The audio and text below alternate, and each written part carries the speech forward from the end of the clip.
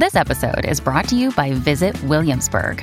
In Williamsburg, Virginia, there's never too much of a good thing. Whether you're a foodie, a golfer, a history buff, a shopaholic, an outdoor enthusiast, or a thrill seeker, you'll find what you came for here and more. So ask yourself, what is it you want? Discover Williamsburg and plan your trip at visitwilliamsburg.com. When you need mealtime inspiration, it's worth shopping Kroger, where you'll find over 30,000 mouth-watering choices that excite your inner foodie. And no matter what tasty choice you make, you'll enjoy our everyday low prices, plus extra ways to save, like digital coupons worth over $600 each week. You can also save up to $1 off per gallon at the pump with fuel points. More savings and more inspiring flavors make shopping Kroger worth it every time. Kroger, fresh for everyone. Fuel restrictions apply. This is Optimal Relationships Daily, episode 698, Dealing with Difficult Relatives, by Steve Pavlina of stevepavlina.com. Hello, everybody. I am your host, Greg Audino, and welcome back to the show that is all about improving your relationships. So glad you could make it today for 698. Today, I will be narrating a post from Steve Pavlina on dealing with difficult relatives. Plenty of time to absorb this information and strategize before Thanksgiving and Christmas. That's the good news. By the way, if you do like this episode, be sure to check out the Optimal Living Daily podcast as well. Justin narrates from Steve Pavlina's blog pretty frequently over there, covering personal development, minimalism, and much more. But since you are here, we are going to dive right in right now and start optimizing your life. Dealing with Difficult Relatives by Steve Pavlina of stevepavlina.com. With regards to the post on dealing with difficult people, several commenters asked follow-up questions on how to deal with difficult relatives, such as an overbearing parent or in-law. The original post was written in terms of dealing with difficult people with whom you have a professional relationship, such as your boss or a coworker.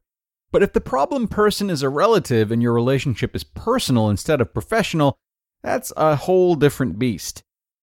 Define and verbalize your boundaries. You set the boundaries in your relationships. If those boundaries are crossed and the other person can't seem to take the hint, you have to assert yourself to restore balance. If you have relatives who fail to respect your boundaries and behave as if the purpose of your relationship is for you to bend over backwards to satisfy all of their needs, you certainly aren't alone. I'm talking about boundaries that you consider to be bottom lines that should not be crossed, ones that make you feel violated when they are. For example, if you value your privacy and a relative insists on frequent unannounced drop-in visits, that may be a bottom line for you. Or if your mother-in-law, Endora, keeps turning you into barnyard animals without your consent, you might feel it's time to put a stop to it, especially if you begin craving grass while in human form. The first thing to realize is that it's perfectly okay to satisfy your own needs.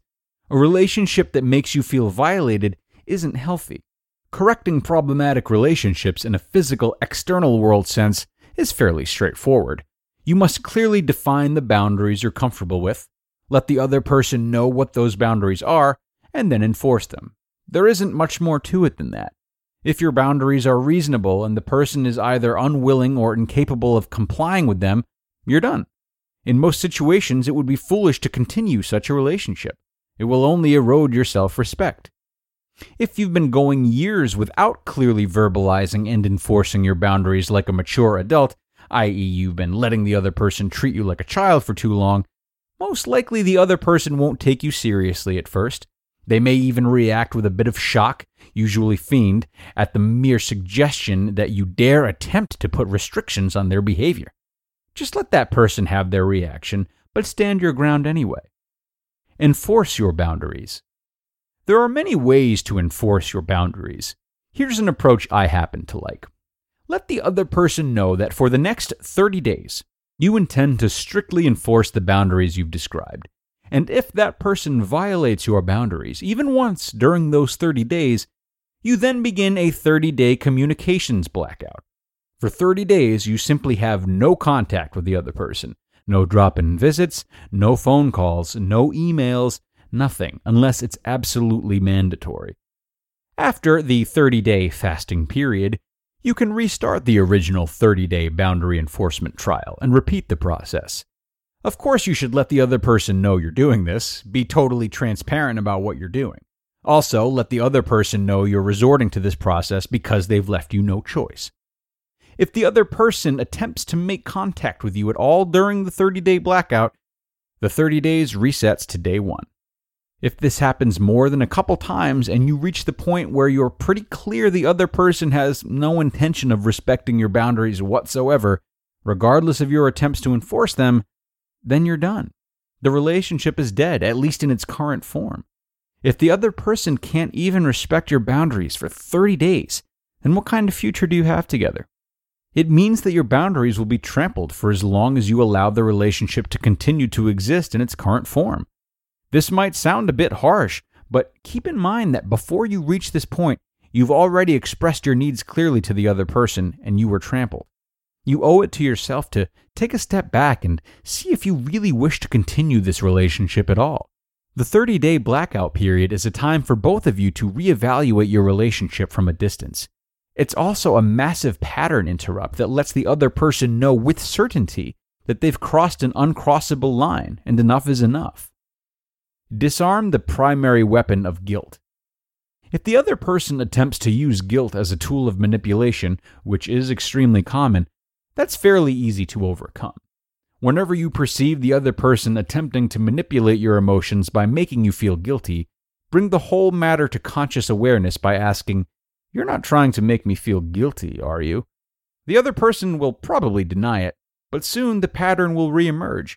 Keep interrupting the pattern of falling into a state of guilt by bringing attention to the other person's emotionally manipulative tactics.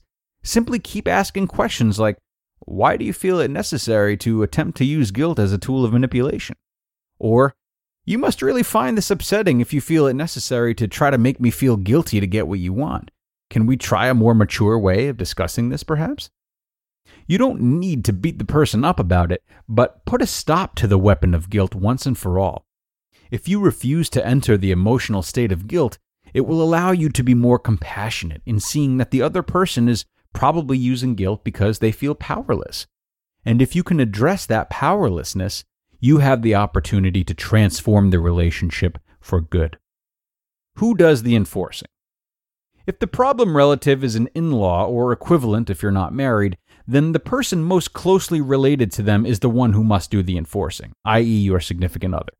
This is especially important in a marriage. You and your spouse must put each other first above all other relatives. If one of your spouse's relatives is violating your boundaries, then your spouse must bring it to their attention and do the enforcing. Problems of this nature are especially common in relationships between 20-somethings because you're often in a transitional phase with how you identify your primary family. For example, if you're living with someone, you may be getting closer to them while still thinking of your family as the one you were born into. But when you're married with a couple kids, you're likely to think of your primary family as your spouse and children.